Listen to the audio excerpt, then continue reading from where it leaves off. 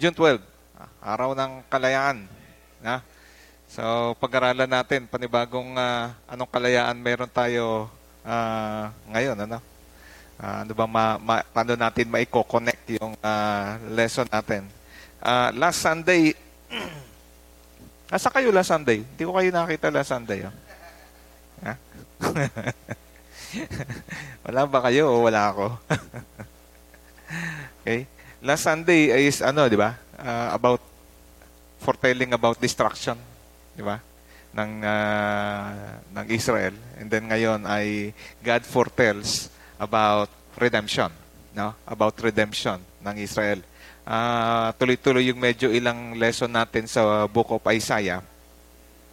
Sa Book of Isaiah. So ngayon ay sa Isaiah chapter 49 verses 1 to 13. Kung meron kayong mga Bible, Isaiah 49 verses 1 to 13. Okay. Isaiah 49, 1 to 13.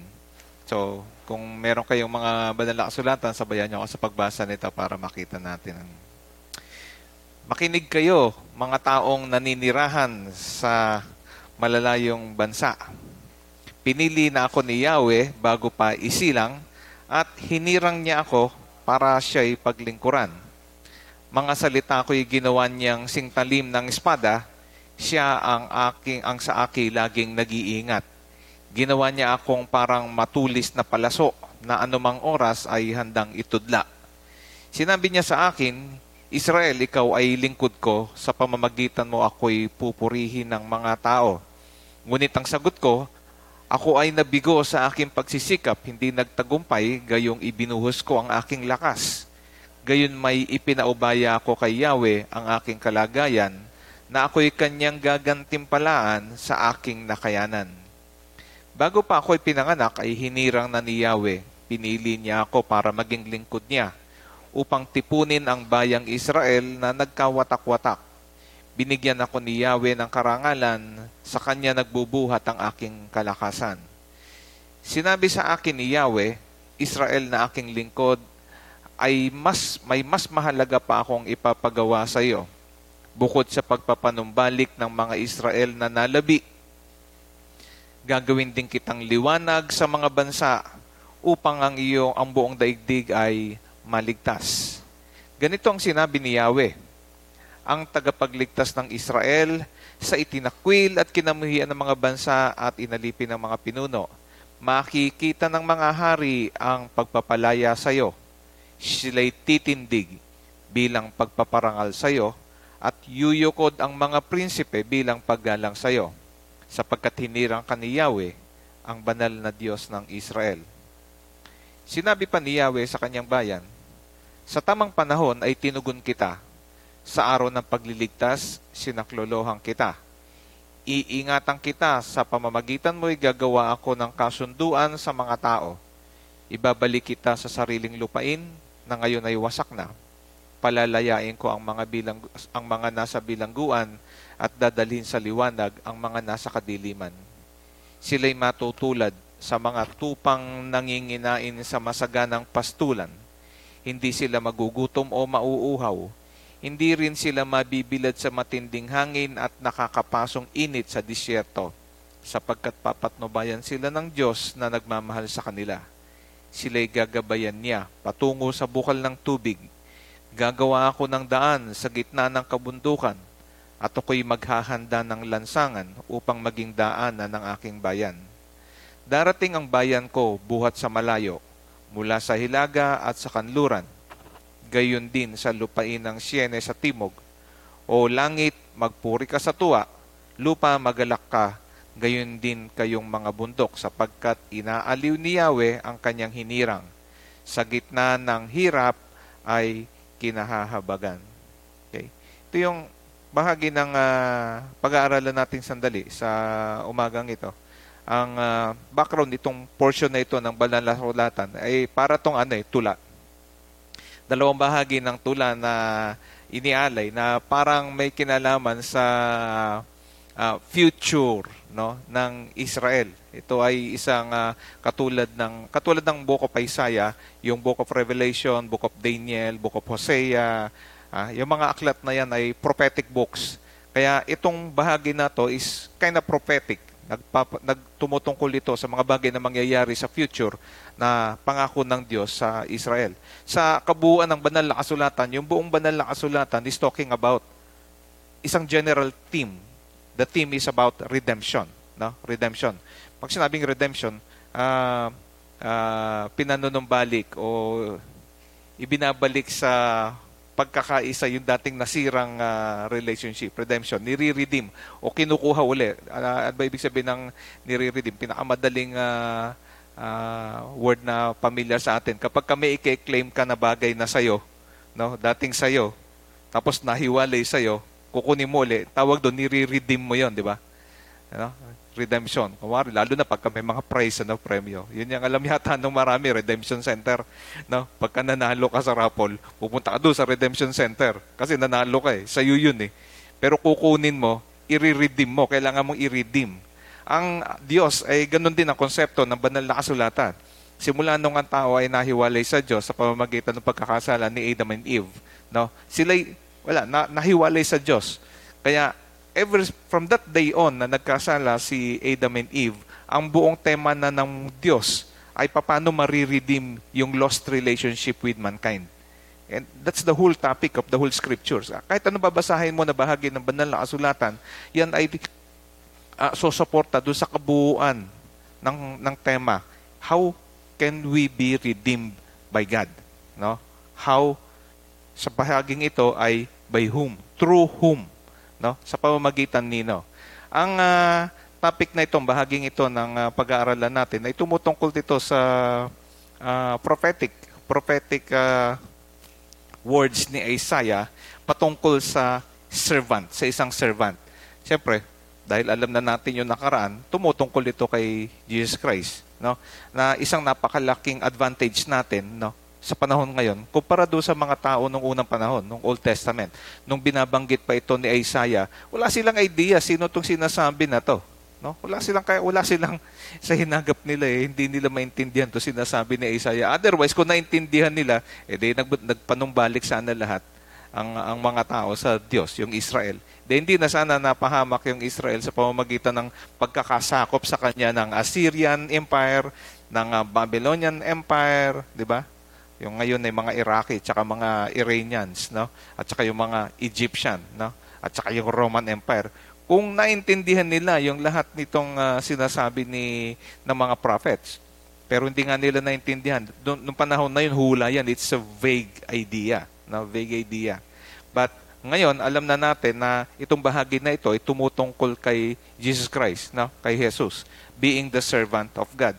Sa unang bahagi ng verse natin, sinasabi rito, listen to me, you island, hear this, you distant nation. Sa first verse, hindi dito binabanggit sino ba tong servant na to. No? Pero tong first part ng lesson natin is tumutungkol ito sa identity ng sino ba tong servant na to na tinutukoy nitong si Isaiah. Now, listen to me, hear this. Hindi pa sinasabi kung sino, pero laging ganito ang tawag ng mga prophets or messengers of God. Hear this. Makinig kayo. Kaya pag sinabing makinig kayo, sabi ko nga isang magandang, napakita ko na sa inyo dati yung meaning ng di ba? Ng word na listen. No? Sa Chinese character, no? Sa Chinese character, yung word na listen, yun yung pinakamayaman yung Chinese character, mayaman sa meaning yun Yung character na word na listen sa Chinese ay symbol yun ng mata, symbol ng tenga, symbol na number 1, symbol ng puso, no? Tapos symbol ng king. Pag pinagsama-sama mo yon, symbol ng mata, symbol ng tenga, symbol ng number 1, symbol ng puso, symbol ng hari. Pag pinagsama-sama mo sa isa, ang tawag doon sa word na yon, pag binasa nila, hindi na siya tenga, hindi na siya puso, hindi na siya. Ang ibig sabihin na nung characters na pag pinagsama-sama, listen. Ibig sabihin, listen with your eyes, with your ears, with your heart, no? With one thought, as if the king is speaking. Yun yung maganda doon sa napakayaman na salita ng yung word ng Chinese. So when we hear the word listen, hindi lang yung tenga ang dapat na naikinig sa atin. Nuunawa natin, tinitignan natin, ini-imagine natin, visualize natin yung sinasabi ng kausap natin at yung buong attention natin, puso natin nando sa sinasabi with only one goal, no? One goal. To understand. As if the king was speaking. Bakit napasama yung word ng king doon sa Chinese character? Nung unang panahon kasi, kapag kausap mo yung king o yung emperor, nakausap mo, at naramdaman ng emperor na parang hindi ka naikinig sa kanya, patay, katay. No? So, to listen as if the king was speaking is very, very important sa Chinese culture nung unang panahon niyo. Kaya pagka nagsalita yung hari, drop everything. No? Drop everything. Bitawa mo, ihinto mo lahat ng kung anong ginagawa mo at lahat ng attention mo dapat nasa hari. So, sa ngayon, it is the scriptures that talks to us. If during the old times it was the prophets, no? Kung nung unang panahon mga prophet na nagsasalita, this time around at this moment na binabasa natin, it is the scriptures talking to us. Yung Bible na nagsasalita sa atin. So pag sinabi ng Bible, listen to me, you island, you distant nations. Meron siyang sasabihin. Ano yung sasabihin niya? Before I was born, the Lord called me from my mother's womb. He has spoken of my name. So kung pinapakilala niya rito, itong magiging future servant, importante na yung credibility nung magsasalita, no? Nung magsasalita ay malinaw. Pag sinabi natin credibility, basta-basta nyo ba paniniwalaan yung tao na may sinasabi sa inyo tungkol sa isang bagay? Kahit sino magsalita, papakinggan nyo. Amwari, meron kang sakit. Sabi ng isang tao, ay, ganito gawin mo. No? Tumakbo ka lang ng tumakbo, mawala na yung sakit mo. Sabi naman ng isa, kumain ka ng ganitong klaseng damo. Gagaling ka na. Yun namang isa, ay nako, kailangan mo na isang kutsaritang pawis ng surot. No? Kaya kailangan pagurin mo yung surot at kolektahin mo isang kutsaritang pawis ng surot, gagaling ka na.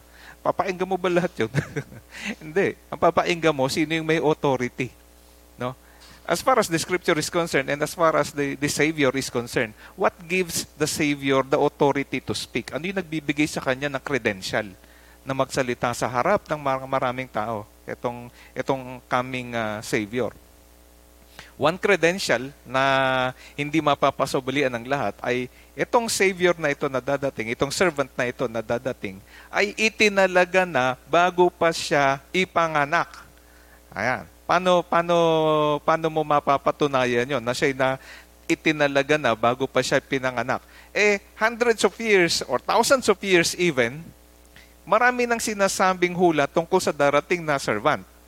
Kaya kapag ka na-realize ng tao na itong Jesus na ito yung katuparan ng lahat ng mga hula, that in itself ay nagbibigay ng credibility, ng credential sa kanyang sinasabi. Kasi,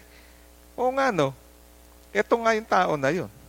So, hindi pa man siya pinapanganak, inaabangan na siya ng mga tao. Di ba? Pag ipinanganak na siya at na-realize ng tao na siya yung katuparan ng hula, ngayon ay nakikita mo sa kanya yung katuparan ng sa kanyang kilos, sa kanyang pananalita, ay nakikita mo yung katuparan ng mga sinasabi, nabubuhay siya ng mga patay, gagawa siya ng ganito, gagawa siya ng ganyan, di ba? Then this person becomes credible. So, how credible sa'yo, as far as you are concerned? How credible is you now, this Jesus Christ, na pinapanampalatayanan natin? Credible ba talaga sa'yo? No? Kasi kung talagang credible siya sa pananaw sa'yo, ibig sabihin credible, talagang may katuwiran to, itong mama na to. Talagang may authority. Kung may authority siya, base sa inyong realization, na, itong Jesus na ito, may authority to speak. Ano gagawin mo? Would you submit or not? So that's the question. That's the next question. Will you submit to the authority of Jesus Christ? Would you recognize His authority? So, this verse na nagsasabi rito na before I was born, yun muna yung credential na sinasabi niya. Sino ba tong servant na to na dadating? Bago pa siya ipanganak, tinalaga na siya. No? Tinalaga na siya. Alright? And then, what? He made my mouth like a sharpened sword. No? Sabi niya, yung mga pananalita niya ay magiging isang parang hasang-hasa na singtalim ng singtalim daw ng sword, espada, no? Sa itong Tagalog na binabasa ko sa Revised Tagalog version, singtalim ng espada, no? Sabi nga, tapos in the shadow of his hand, no? He made me into a polished arrow. Para rin siyang isang matulis na palaso, no? No? Nasa sa bilis niya, hindi mo na makikita. No? Ginawa niya akong parang matulis na palaso na anumang oras ay sadyang handang itudla. Sabi niya sa akin, ikaw Israel at lingkod ko, sa pamamagitan mo ako'y pupurihin ng mga tao. Ayan. So, sino ito? Sino itong servant na ito? Bukod sa siya'y hinulaan na, itinalaga na bago pa siya ipinanganak, siya ay magiging sa kanyang pananalita ay magiging matalim yung kanyang pananalita. Bakit magiging matalim? Yung kanyang pananalita kasi talaga tumatago sa tago sa kaibuturan ng puso mo. Talagang kahit hindi mo pa, kaya ngayon sa kanya, mapapansin nga natin sa paraan ng pagsagot niya sa mga tao na nagtatanong sa kanya, di ba? Hindi niya sinasagot diretso yung tanong niya per se, o yung kung ano yung salitang lumalabas na tanong sa mga tao. Ang sinasagot niya, yung tanong mo na yan, ano lang yan sa ibabaw lang yan Meron kang gustong malaman talaga Di ba? May gusto ko talagang malaman Kaya ang sinasagot niya, yung talagang nasa isip mo. No? Yung nasa isip mo. Kumari, nagtanong yung mga apostol ng ganito. At sabi niya, bakit ka nag-iisip ng ganyan? Di ba? Yung isip ang ina-address niya, yung nabubuo sa isip ng nagtatanong Kaya nagigis siyang matalim yung kanyang salita. Pag sinabi ng mga tao, ano ba yung greatest commandment? Hindi yung tanong na, ano ba yung greatest commandment? Hindi yun May something dun sa likod ng tanong na yun Yun ang ina-address ni Jesus. Alam mo, mga tao minsan pag nagtanong, di ba?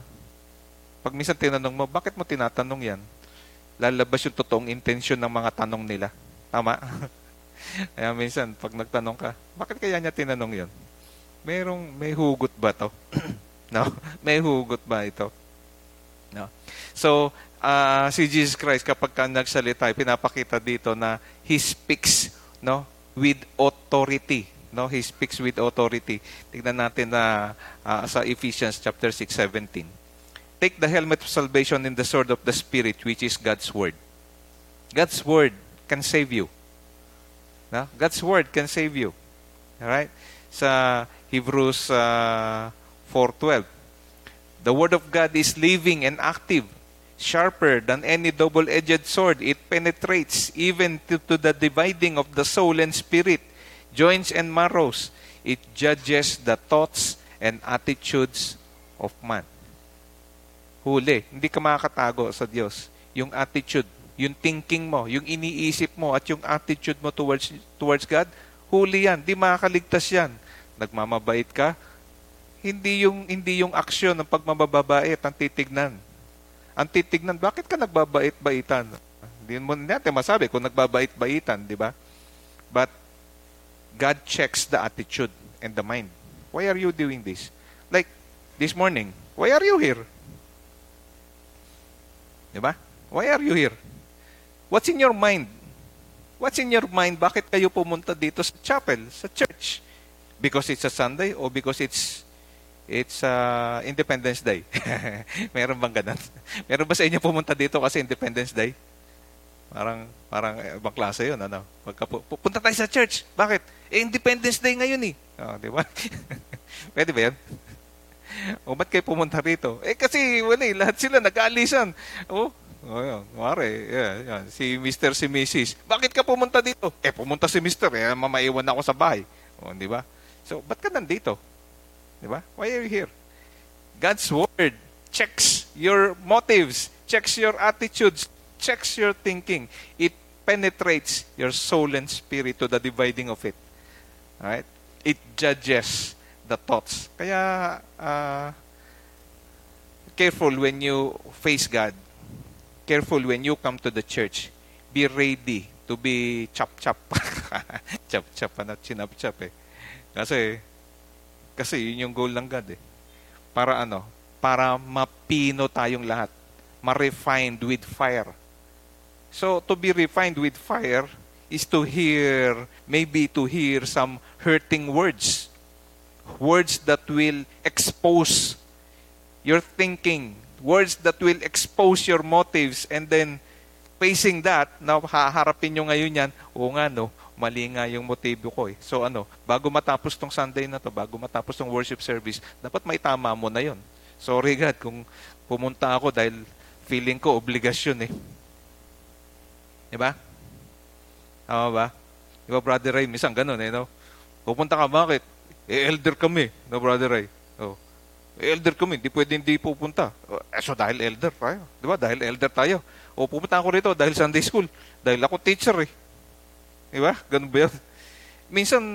Minsan naglalaro yan sa isip natin. Gigising ma ako ng mago or something. Pero bago matapos, kaya nga minsan bago pa kayo tamaan, ako na muna eh. Diba? Kaya pag nagbabasa ka. Kaya nga isang magandang challenge ng Diyos eh, ituro ninyo yung words of God to other people. In the process of saving other people, you save yourself. Yun yung maganda doon. In the process of teaching people, no, sharing God's word to other people, you strengthen yourself. Kasi siyempre, hindi ka naman mag-share ng bagay na hindi mo aaralin ulit, di ba? Babasahin mo uli yun. Habang binabasa mo yung salita ng Panginoon, naglalaro yung Holy Spirit sa iyo, na ang trabaho ng Holy Spirit na nasa ibon, na nasa inyo, na nasa bawat isa sa atin, nung tumanggap tayo kay Kristo at nabautismuhan tayo, yung ipinangakong presensya ng Holy Spirit sa atin, ang trabaho nun mag-convict sa puso.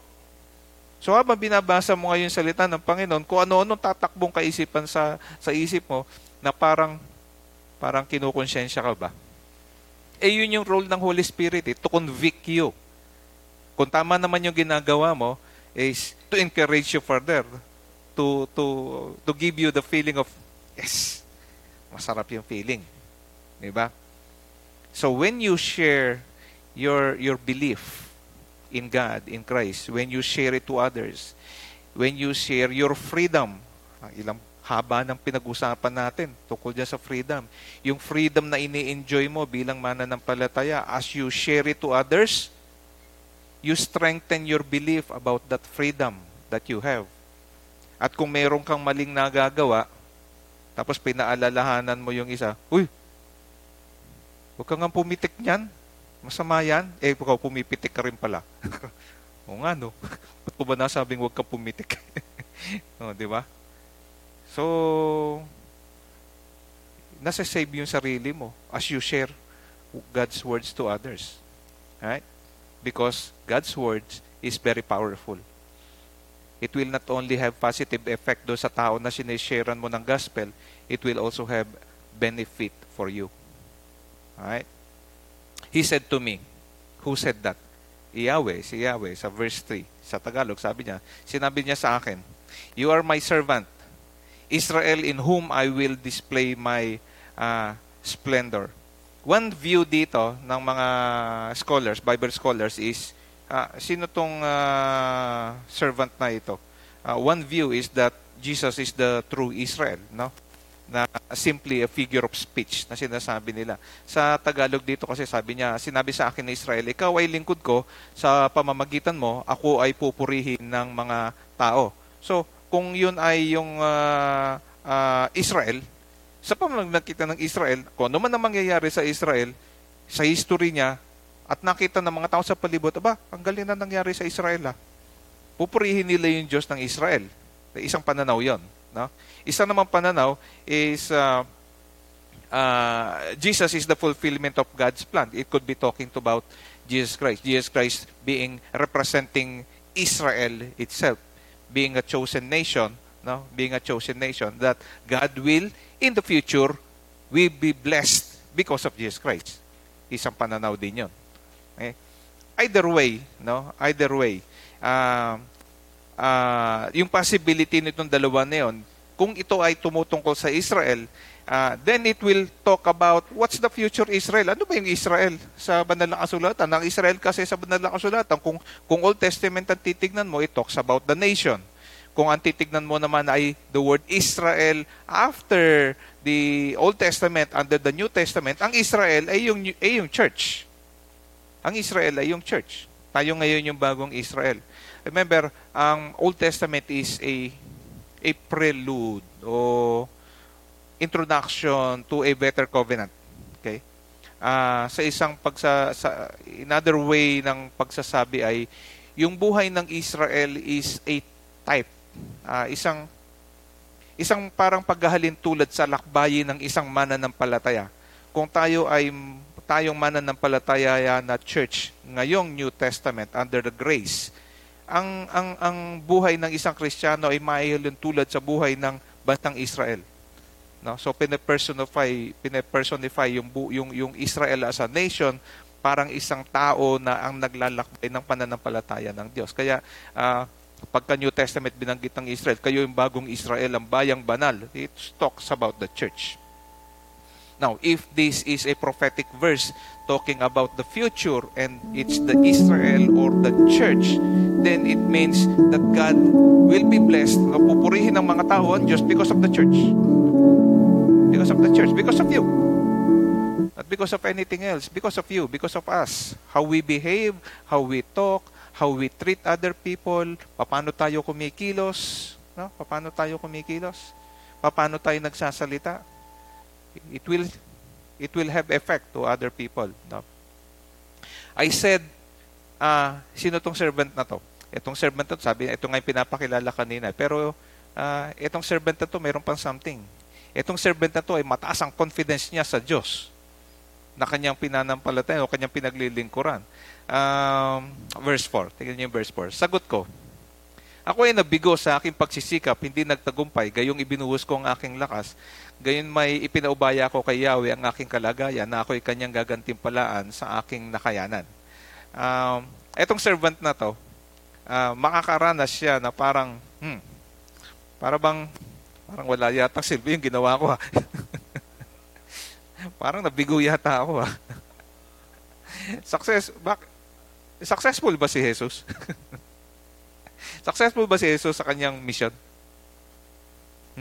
Kayo, parang nakatingin kayo, no? Pero si Jesus nakaranas din na parang bilang pagiging tao, minsan parang gusto niyang panghinaan ng loob, no? Maging hanggang sa dulo ng kanyang kamatayan, meron siyang binanggit doon na, Ama, bakit mo ako pinabayaan? Parang nawala, mawawala ng saysay itong, although alam niya yung mangyayari sa future, pero because of his human nature, yung kanyang pagiging 100% na tao, dumadaan siya sa ganon. So remember, nung nandun siya sa Garden of Gethsemane, di ba, nakikinikita niya yung role niya. Ang role niya, ito mamamatay siya. Pag ikaw kaya nasa death row, di ba, siguro, ano ba natin to gagawa ng kwento? Halimbawa, sige, kami kunwari ni Brother Ray. No? Kunwari, ako anak ni Brother Ray. Na-death row ako. No? Tapos, sabi ni Brother Ray, ako na lang ang mamamatay kaysa ako. Di ba? Ikaw na lang. Ano? Pumayag yung gobyerno. Kunwari, pumayag yung gobyerno. O sige, di ikaw na lang. O, Ray, mga sundalo, ihanda si Ray sa bitayan. Hindi ka kaya kabahan? Palagay mo, di ba? So kahit na anak mo yon, siguro anak mo, o na ililigtas mo, wala bang kaba? Di ba meron din? Kahit mahal na mahal mo yung ililigtas, pagpapalit mo yung buhay mo, lalo na yung mga nagdo-donate ng organ, na alam niya na yung pagdo-donate niya ng organ ay mahangahulugan ng kamatayan niya. Kunwari, heart transplant, ikaw lang yung tatay lang ang kamatch ng anak niya, mamamatay yung anak niya. Di ba? Sabihin niya, anong gagawin niya? Ako na lang. Bibigay ko na lang sa iyo yung puso ko. Malakas yung puso ko eh. Di ba? Mabuhay ka lang. Ako na lang. So pag pinipila ka na alam mo, tatanggalan ka ng puso, di patay ka. Di ba? Nape-pray ka sa Diyos, sana, pwede ba sana wag matuloy? Pwede ba gumaling na lang siya at gumaling? Para hindi naman ako mamatay. Di ba? Hindi ako mamatay, buhay yung anak ko. Everybody happy. Di ba? So si Jesus Christ, ganun din, nung nasa Garden of Gethsemane. Sa kanyang matinding,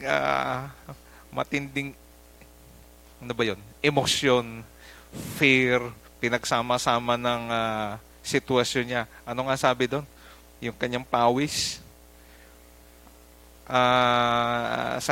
Scientifically, sabi sa medical world, it's possible na sa tindi ng stress, mag-rupture yung blood vessels mo.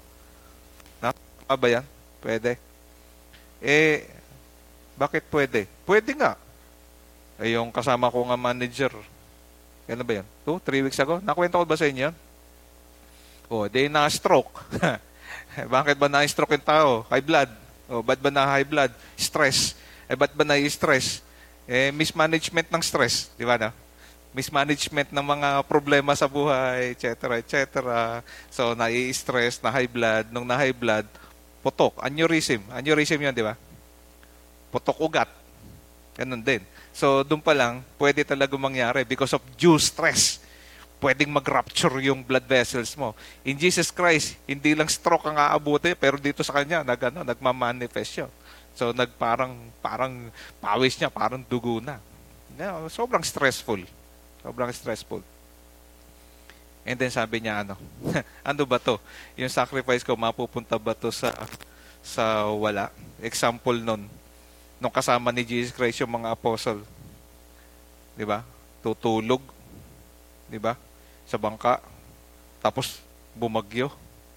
No? Bumagyo. Tapos yung bangka, ganyan-ganyan. Tapos yung mga apostle niya, nagkakagulo na.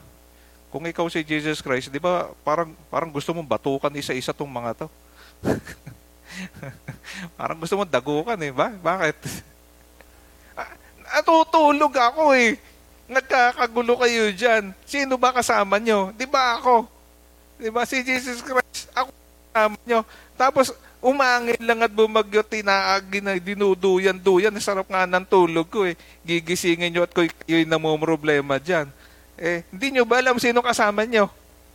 Parang ganun eh, di ba? So sabi niya You of little faith, why are you so afraid?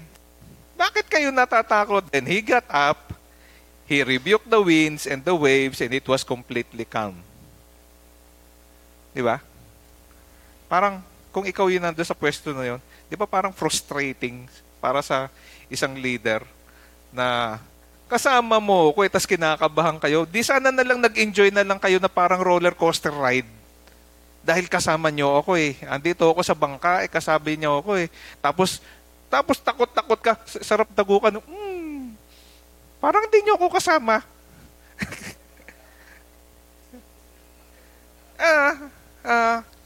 Alala ko tuloy yung si Carla, yung panganay ko, no? Nung bata pa yon, maliit pa yun eh.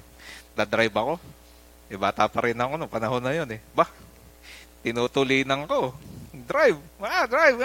Tuloy. 120. Sabi niya, Dad, tuloy natin, Dad. Bilis natin, Dad. Ilalampasan natin. Dad, sabi niya gano'n.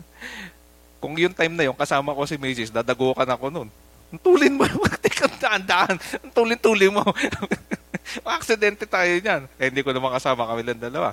Diba, tulin ng drive ko. Siyempre, bata pa eh. Hindi ko pa alam yung alam ko ngayon eh. No? Yung alam ko na dapat maingat pag-drive. Sabi ko, hindi ka ba natatakot? Sabi niya, alam mo sagot niya? Sabi niya, ba't ako matatakot? Ikaw kasama ko. Ikaw nagda-drive. Was that an innocent reaction? Or was it a response of trust? Because he knows that I was driving. Diba? Diba? Sino ba rito yung Sino ba rito mga driver? May misis na nagda-drive. Nagda-drive ka, di ba? Tumatakbo ka ng 60. Tapos dadagukan ka. Anong bilis-bilis mo? May tatawid. Uy, meron, nangingi alam, Nagda-drive ka sa nangingi alam. Diba? Hindi ka pa titiwala na. Ang sarap dagukan. Parang ikaw yun. Nangyayari ba sa inyo? Nangyayari yan, lalo sa mag-asawa, di ba? Mga mag-asawa. Lalo na, mahirap kasama pagka yung driver mo marunong din mag-drive. Either yung babae ang nagdadrive, mga asawang babae ang nagdadrive, mangingialam yung lalaki. Ba't ba ganyan? Ba't ba ganyan ka mag-drive? Pag yun namang lalaki ang nag-drive, ganun naman din sasagot yung isa. Ba't ka ganyan? Naku po. Naku yung anak. May humirit na daddy sa likod. Ano. Minsan yung anak nangingialam. Oy, 20 years na ako nagdadrive, bago-bago mo, ngingialam ka na. Sa mo si Jesus Christ, ganun din eh. Nung siya yung leader eh. Siya yung leader ng mga tao eh. Nahaharap sa problema yung mga tao. No? Yung kanyang apostles.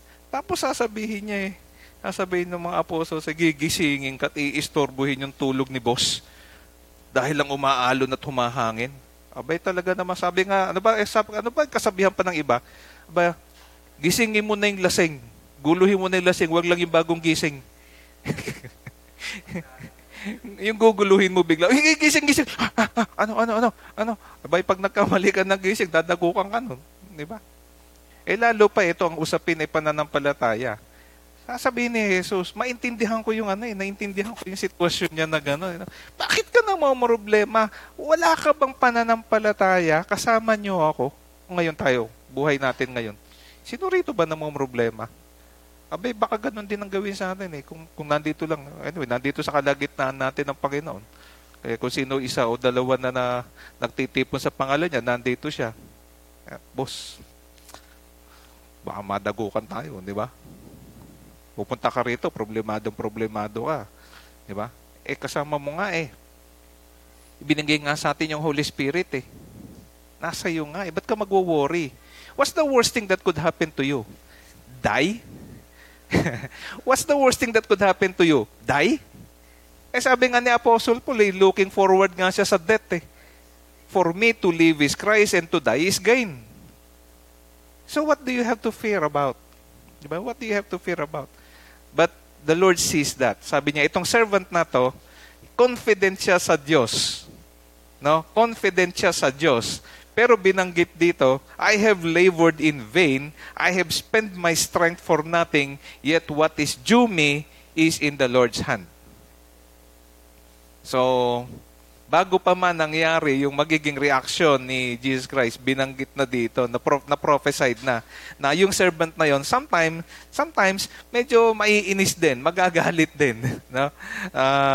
Sa Luke 12:28, no? Sabi niya rito, if that is how God clothes the grass of the field, which is here today, and tomorrow is thrown in the fire, how much more will He clothe you? Ito yung mga time na kasama naman yan, na yung mga tao naman na mo problema, ano ba kakainin namin?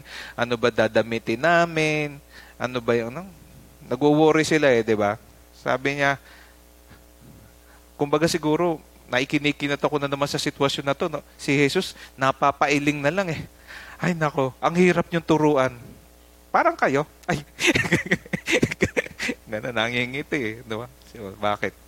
Ayan. Alam mo na, di ba? Ay, hirap mo turuan. No? Mapapailing yung teacher eh. So, para siyang minsan exasperated, feeling of exasperation. But yet, this servant who sometimes feel tired, who sometimes feel exasperated, don't give up. That's one good thing with Jesus Christ. He never gave up. He never gave up on you, on me, on us. He continued with His mission.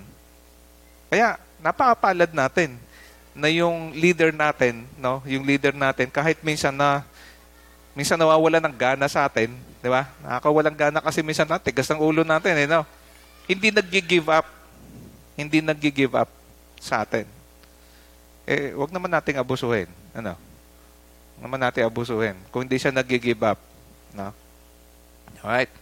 So, that is the servant. He is confident with God. The Lord says, He who formed me in the womb, no? His servant will bring back Jacob back to Him and gather Israel to Him, for I am honored in the eyes of the Lord. Sinasabi dito na itong leader na ito, itong servant na ito, itong Savior na ito, sometime in the future, i-gather niya back the whole Israel. Again, pinapakita rito na yung strength, no? Yung strength ng servant na ito ay na hindi nanggagaling sa sarili niya, but God strengthens this servant. Kung sa tingin natin, very powerful na yung ating leader, aba, kumusta pa na kaya yung nagsusuporta sa leader natin na yan? Aba, di mas lalo. Saan ka pa, di ba? Bakit ka pa mag-worry nga? Di ba? Kung itong servant na ito na dadating, na mag-unite, maggagawa ng mga kabutihan na to, has his own seemingly imbued power, yung power na binigay sa kanya ng Diyos. May Diyos pa pala na nagbigay na mas powerful. Di ba?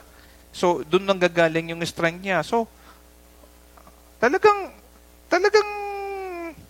mapapailing ka kung ikaw si Jesus Christ. Hindi ka pa naniwala sa akin kung ako malakas. Hindi ka pa naniniwala na yung backer ko mas malakas. Di ba? Mas malakas yung backer ko kaysa sa akin. Sinasabi niya na yun eh. Isipin mo yun sa atin. So why do we need to worry? So ngayon, Independence Day, be free. Be free of worries. Give it to God. Give it to Jesus Christ. If you give it to Jesus Christ at seemingly sa tingin nyo, duda ka pa ng konti. Sige, duda ka pa ng konti kay Jesus Christ. Meron pang nasa likod niya. Meron pang backer. God himself, God the Father, who backs up Jesus Christ. Right? Now, what's the Lord's plan? Verse 6. It is too small for you to be my servant to restore the tribes of Jacob and bring back those Israel that I have kept. Nako, para sa servant na to, no? Napaka-simpleng bagay. Mani, sisiw, panis, di ba? Ano ba yung mga word natin? Chicken feed, wala. Na? Napakadaling, napaka-simpleng bagay para sa servant na ito. Yung objective, yung mission. Tapos sa atin, wala ka na lang pang-load, problemado ka na, di ba?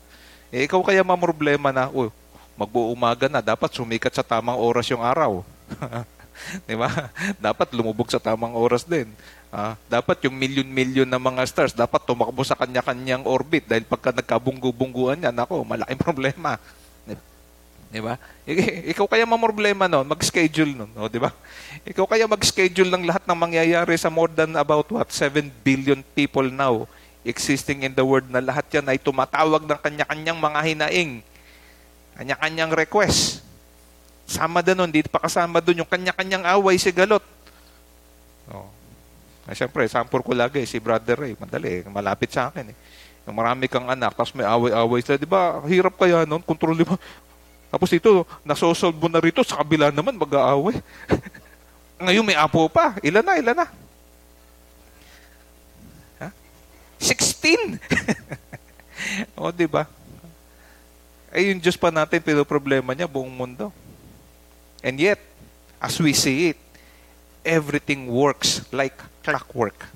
Perfect. You just have to trust Him. We just have to trust Him. Okay? It is too small. Sabi niya, for you, my servant. Yung plano ng Lord. It is small. I will also make you, para doon sa objective niya na buuin ulit, igagather niya uli yung Israel, which is also prophesied, as is prophesied.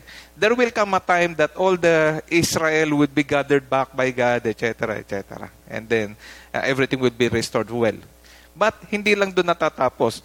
Igagather nitong servant na to yung Israel back together and again, whether it is Israel as a nation will be gathered back, because nakikita natin yung movement ngayon ng exodus of Israelites from different nations going back to Israel. May mga ganong nangyayari ngayon.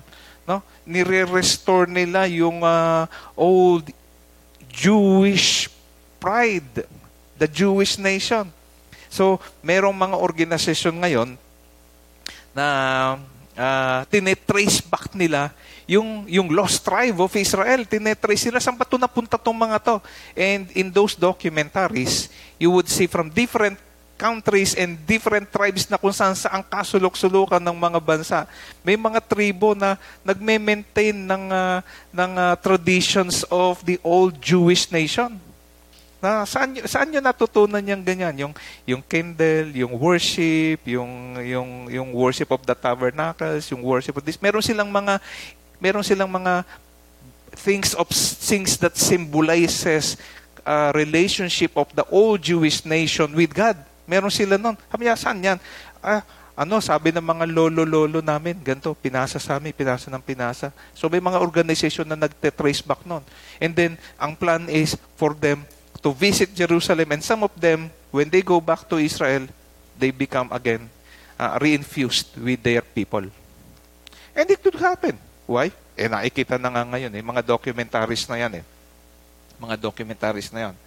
And it's not only Israel that will be restored. If it is a nation of Israel, then it's a nation of Israel. But if it talks about church as Israel, then we will be restored. Kahit sa ang lupalop ng mundo, nandun na yung pananampalataya kay Jesus Christ. Walang bansa na walang tao na naniniwala kay Jesus Christ. Lahat ng, any place that you go, there is always a semblance, a group of people who believes in Jesus Christ.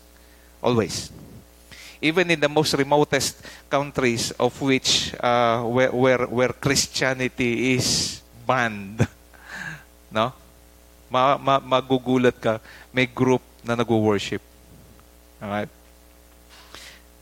Hindi lang Israel, but hindi Israel. I will also make you a light for the Gentiles. Yung kalahati ng verse 6. That my salvation may reach to the ends of the earth. And who is this servant? So palinaw sa atin talaga itong servant na to. Itong servant na to is somebody who will unite not only Israel as a nation, but also benefits the Gentile people. Sino yan? Palinaw na ng palinaw sa atin yan. Kaya nga siyempre ngayon, napakapalad nyo. Napakapalad natin. Alam natin itong katuparan ng hula na to. Ang nakikita na natin ngayon, katuparan ng hula. Sila, hula. Tayo ngayon, ang alam natin, katuparan ng hula. Pero sila, hula, pero very dedicated na sila sa Diyos. Di ba? Yeah, itong mga alam natin na nag-stay sa pananampalataya ng Jew. Hula, at their time, yet they stayed believing God. Yan nga yung mga nakaraan ng mga lesson natin. Di ba? Merong isang Bible study ngayon, yung isang Bible study group ko ng Tuesday, napagtripan, pag-usapan Daniel. Daniel, sabi ko, Daniel. Sigurado kayo, Daniel. Anyway, so tinuloy namin yung Daniel.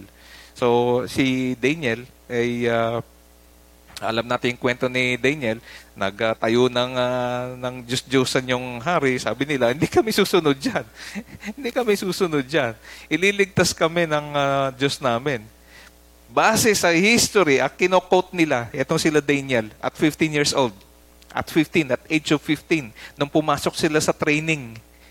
Di ba? Ayaw nilang kumain ng pagkain ng hari, di ba? Sabi nila, eto kakainin namin, gulay lang.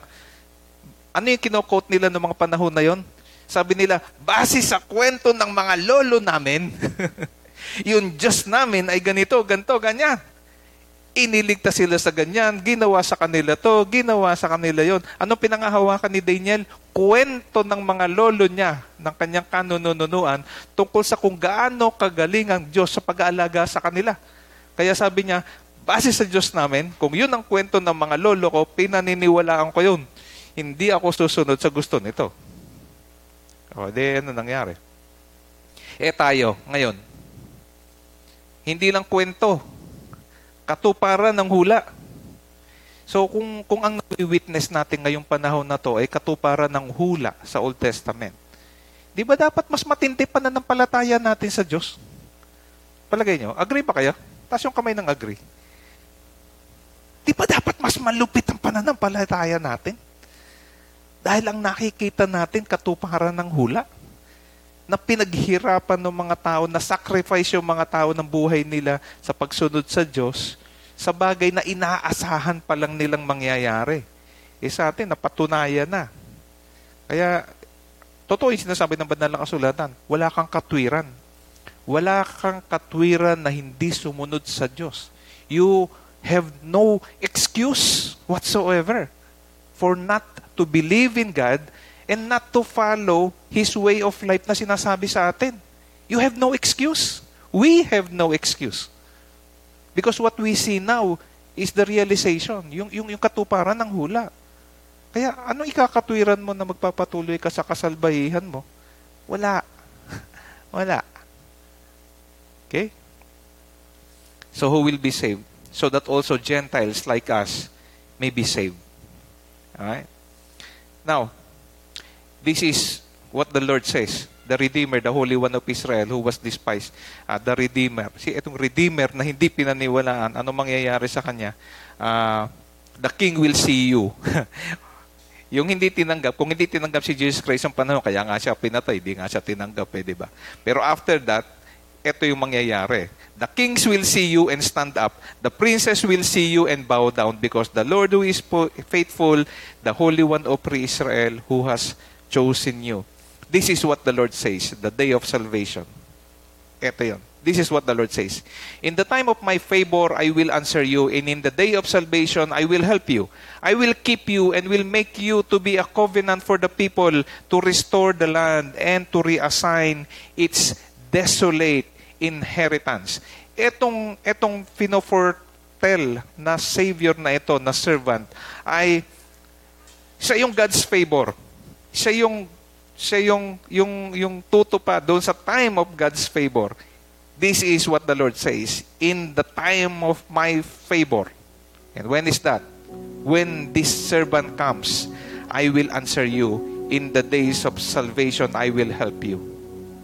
Nung panahon na to na sinasabi ito ni Prophet Isaiah, nasa exile, papunta sa exile itong Israel. Papunta yan sa yun na tinatahak niyan landas kasi nga panay ang warning ni Isaiah. Pag hindi kayo nagbago, itong mangyayari. But then in the future, God will save you. Okay? To the captives, come out in those darkness and be free. They will feed beside the road and will find pasture in every barren. Ito yung maganda rito sa verse na ito. Ang pangako niya sa mga mananampalataya sa Kanya, you will be fed from the side roads. Ibig sabihin ng side roads. Sa verse 9, sabi niya dyan, palalayain ko kayo sa mga bilanggo at dadalhin sa liwanag na nasa magmamahal. Siya'y matutulad sa mga tupang nanginginain sa masaganang pastulan. Hindi sila magugutom o mauuhaw, hindi rin sila mabibilad sa matinding hangin at nakakapasong init ng disyerto sapagkat papatnubayan siya ng Diyos. Gagabayan sila patungo sa bukal ng tubig. Gagawa ako ng daan sa gitna ng kabundukan. Pisa muna natin dito. Yung pagkain nyo, yung pagkain nila, sabi niya, hindi kayo papabayaan sa pagkain. Even in the barren land, you will find food. Yun ang pangako ng Diyos. Even in the barren land, you will find food. They will feed beside the road. Yung pang beside the road ba taniman ba yun? Di ba hindi? O, yung English Yung bang kalsada, di ba hindi naman yung taniman? Kalsada yun Pero sabi ng Diyos, you will find food. Doon sa mga lugar na sinasabi natin, magkano ba lupa na yan? Ay, mura. Pinamimigay na nga lang yan Bakit? Ay, walang natubong pagkain dyan Ano sa probinsya, di ba? Ay, batuhan yan. Barren yan. Walang nakukuhang pagkain dyan. But what God says, in those places, when you are there, you will find food. Di ba napakaganda pangako ng Diyos yun? You will find food in the barren land. Sa panahon natin, neither hunger nor thirst nor will the desert heat or the sun beat down on them. He who has compassion on them will guide them and lead them beside the springs of water. I will turn mountains into roads. My highways will be raised up. Ano yung sinasabi niya rito? Noong unang panahon, kapag nagbibiyahe sila at napaharap sila sa bundok, tatlo lang ang option na pwede mong gawin. Akyatin mo yung bundok, diretsuhin mo, face the mountain, go around the mountain, ang haba ng biyahe na yon. Di ba? Or go back. You only have 3 choices. Go up the mountain, very treacherous, very dangerous, very hard. Di ba? Kung yung mountain na pupunta ako doon, yung mountain may mountain. Sige, akyatin natin. Mount Everest pala. Mount Everest pala. Paano makakyatin yun? Mount Everest pala. Ano sabi ng Diyos? I will turn my mountains into roads, and my highways will be raised up for you. Ibig sabihin nun, sa ngayon, nakikita natin ngayon yun. Yung mga lumalabas dito, bumibiyahe, makikita mo yung bundok. Dito lang sa lampas ng Naik, meron tunnel na lagi pinupuntahan ng mga motorcycle rider, di ba? Sabi niya, kung nung unang ano yan, aakyatin natin, hindi. Sabi ng Diyos, gagawa ako ng daan, diretso, tatawirin mo yung bundok, di ka may hirapan. Ngayon may tunnel na. Di ba? Pwede. Physically, very feasible ngayon na sinasabi ng Diyos. I will raise up the land, the road. Ano yun, raise up the road? Kung ang hinaharap ko naman, hindi bundok, isa namang napakabangin naman, napakatarik naman na bangin. Ano nang meron ngayon? Meron ng elevated road. May tulay. Ay, pahabaan. Tumatawid na nga ng dagat. Ang mga tulay ngayon. Yung sa Indonesia, dinana namin. More than what? Kulang-kulang 30 kilometers. 15 to 30 kilometers. Sabihin na natin 15 kilometers road. Sa gitna ng dagat, umibabaw. Yung highway, freeway. Ang pinagyayabang nila, natapos in 1 year. 15 kilometer road. Sa atin, medyo mga 3 kilometer, 3 years. 1 kilometer per year, di ba? Matapos. Sabi nila, hindi. Ito, pinagyayabang namin na highway. Dumaan sa ibabaw ng dagat. 1 year, tapos. Ibig sabihin, mabilis na tapos. Mabilis na tapos. Ito, panahon pa lang ni Isaiah. Sinasabi na, anong kayang gawin para sa atin ng Diyos? Yung tunnel, tumatawid sa bundok. Yung kali umaangat para matawid yung kung anumang bangin na meron dyan. Ang barko nga umaakyat na ng bundok. Yung Panama Canal. Di ba? Yung mga seaman. Ito bundok. Paano tatawid yung barko iikot ng South America? Alayo nun. Sabi niya, hindi. Paakyatin natin yung barko sa bundok. Pinaakyat sa pamamagitan ng Panama Canal. Yung barko, pupunuin ng tubig, aakyat, punuin ng tubig, aakyat, punuin ng tubig, aakyat, punuin ng tubig, aakyat. Tapos bababa sa kabila. That is your God. Makes things possible. That is your God. That is our God. See, they will come from afar, from the north, from the west. Shout for joy. Shout for joy, you heavens. You shout for joy. Burst into song, you mountains, for the Lord comforts His people and will have compassion for His afflicted ones. That is your God and my God. He have compassion on you. Kaya wag na kayo magdahilan. Wag na tayo magdahilan na namumroblema tayo sa kung ano-anong bagay. Minsan, naliliit ang bagay, pinaproblema natin, di ba? So, this day is Freedom Day. This day is Independence Day. Let's be free from worries. Shout for joy, you people. Shout for joy with thankfulness because your God is a great God. Amen. Thank you, Lord. So, let's bow down. Let's pray. Salamat o Diyos sa mga pinaalala mo sa aming bagay. Indeed, you are a true God, a great God, our Savior, our Master. You can deliver us from anything, any problem, any trials, any challenges. You can help us out. Nothing is impossible sa iyo, Panginoon. Salamat sa lesson ngayong umaga. Ni-remind mo sa amin of the fact na in you, nothing is impossible. And we can entrust our life in you. You will save us indeed, as you promised. Thank you, God. In Jesus' name we pray. Amen.